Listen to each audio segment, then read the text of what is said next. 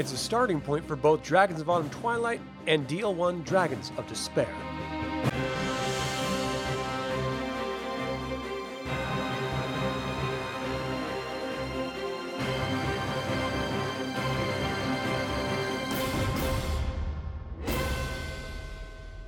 Welcome to another Dragonlance Saga episode. My name is Adam, and today we're going to talk about Abanasinia in the War of the Lance era.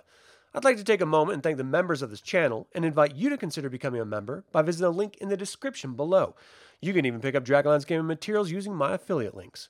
I am referencing the Atlas of the Dragonlance World, Tales of the Lance boxed set, and the War of the Lance sourcebook for this information. If I leave anything out or misspeak, please leave a comment below. Originally, Abanasinia included all the lands from the northern plains of the New Sea to the mountains of Thorbarden, but today it is localized to the area north and northwest of the White Rage River and known as Seeker lands. At its heart lies the northern Carolise Mountains. Its coastal plains lay to the north with the Shalsea Straits and west with the Straits of Algani, while the east is barred by the Eastwall Mountains before opening into the coastal marshes of New Sea. The northern Carolise Mountains in this region are locally known as the Sentinel Peaks. They're not tremendously high or rugged, but rather a collection of ridges, rising up as its name implies, rather than one continuous mountainous mass. The citadel of the evil wizard Gator stands in these mountains. The Cataclysm changed the land, but not its people much. The nomadic tribes who once worshipped gods turned to ancestor or totem worship. Civilization was forced to adjust to the appearance of New Sea and the Straits of Shalsea, where port towns sprouted up. Solace was rebuilt amid the branches of the beloved Valenwood trees, creating one of the more unique human communities in Ansalon. While goblins and bandits plague the area and merchant caravans, they also draw mercenaries from far and wide to deal with them. Deep within the mountains lie Darkenwood, believed to be haunted by the spirits of the dead. It shelters some of Kryn's most beautiful and furtive beasts, including dryads, centaurs, woodland spirits, and even unicorns. The mysterious forest master dwells in its center. Those who would dare venture here had better have stout and pure hearts. The White Rage River features two major tributaries which encircle Darkenwood. Solace Stream flows south from Crystalmere Lake by Solace, and Elf Stream and Darkwater River, which enter the White Rage near Haven, then rush east through White Rage Cut. From there, the river flows on to Quellenost. The land in the mountain valleys outside Darkenwood are good for farms and pastures. In fact, Abanasinia is known best for its grain-burgeoning plains. The forbidding mountains, swamps, forests, and seas insulate the region from the spread of civilization, making Abanasinia a land of villages rather than cities. The Seeker lands encompass the unofficial capital of Abanasinia, known as the Lord City of Haven, accessed by a road that ran north and east about the mountains surrounding Darkenwood. It is just under 15,000 residents and was built over the ruins of an elven city. Its mayor, Garin Sarund, can trace his lineage to its founders. The Seekers usurped the town's political power and created the Council of High Seekers in its place. Solace, with just under 400 residents, was an important crossroads between Haven and the villages north and east, including Gateway and the lands to the south. This crossroads is home to the famous Inn of the Last Home, where a few 100,000 adventuring souls have rested their feet. Its mayor, Twombly Willowsby, stepped down when Hedrick arrived from Haven bearing news of the Seekers and his sole ability to ensure the safety of this hamlet. To the east of the mountains, the plainsmen villages of the Quay-Ta, Quay-Kiri, and ill-fated Quay-Shu dot the grasslands. Their borders shift with periodic warfare and the vying of resources. Beyond the Eastwall Mountains feature the ruined city of Zax-Saroth on the western marsh shores of New Sea.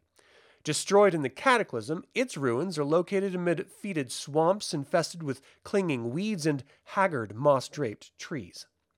South of those cursed lands lie a nameless forest, at least in civilized society. The Quay-Shu call it the Trap, and the Seekers call it the Unnameable. While this forest is believed to be home to legions of ghosts, it's also believed to contain many rare and exotic plants, crucial for magical potions, poultices, and the like. Newports has over 3,000 residents and was founded by a merchant lord after the fall of Istar. There's no central authority as the city is run by a collection of guilds. On the west coast lies the port city of Ankatavaka, with a population of around 2,200. It was once part of the Empire of Ergoth, which lived in opposition to Istar. Now it's a society based around spiritualism. It's ruled by an oligarchy of priests, seemingly led by Deacon Pharaoh Shearmount, who visits with mysterious robed clerics from Haven. Crossing has just under 2,000 residents and was established after the Cataclysm. It is opposite Portugal, separated by Nusi. A group of merchants from Kergoth began building the city up and establishing a protective union known as Scales Society. The merchant princes have secretly made deals with the dragon armies in order to insulate them from the war. Longridge is a small town of under 2,000, located between the plains and the northern foothills of the Carolise Mountains. They have historically had good and bad dealings with the plainsmen, and its current mayor is a plainsman from the Quay tribe. The town is largely constructed by wood, featuring a low stone wall on its perimeter. Abanasinian weather is fickle at best. Its summers are sweltering, lasting from late Corrige to early Reorxmont, which create a near-perfect condition of growing grains. Rain is sparse, but when it does come, it comes in a fury. Between summer storms are long stretches of sultry weather. Winter begins in Hrarmont and lasts through Chiselmont. During these months, the moist air from the Straits of Chalsea collide with the bitter cold air from the mountains, producing heavy snowfalls. The Sentinel Gap in the Seekerlands is often closed due to the snowfall, cutting off Haven from Solace.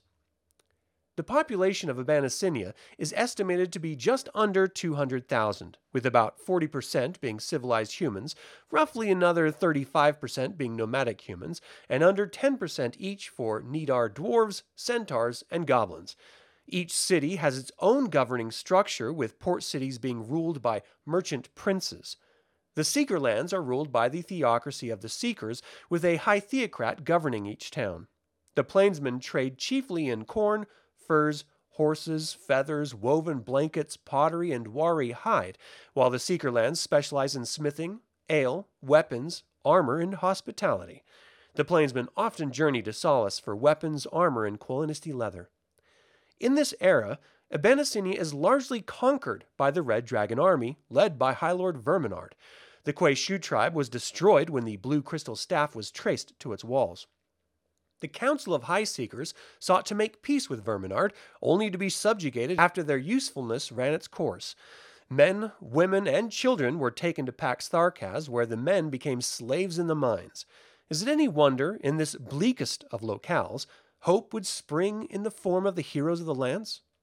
Well, that is all I have to say about Abanasinia in the War of the Lance. Have you ever played a game centered around this region? Do you have a favorite location herein? Leave a comment below. I would like to take a moment and remind you to subscribe to this YouTube channel, ring the bell to get notified about upcoming videos, and click the like button. This all goes to help other Dragonlance fans learn about this channel and its content. Thank you for watching. This has been Adam with Dragonlance Saga, and until next time, remember, we will close our eyes and begin to dream our eternal dream.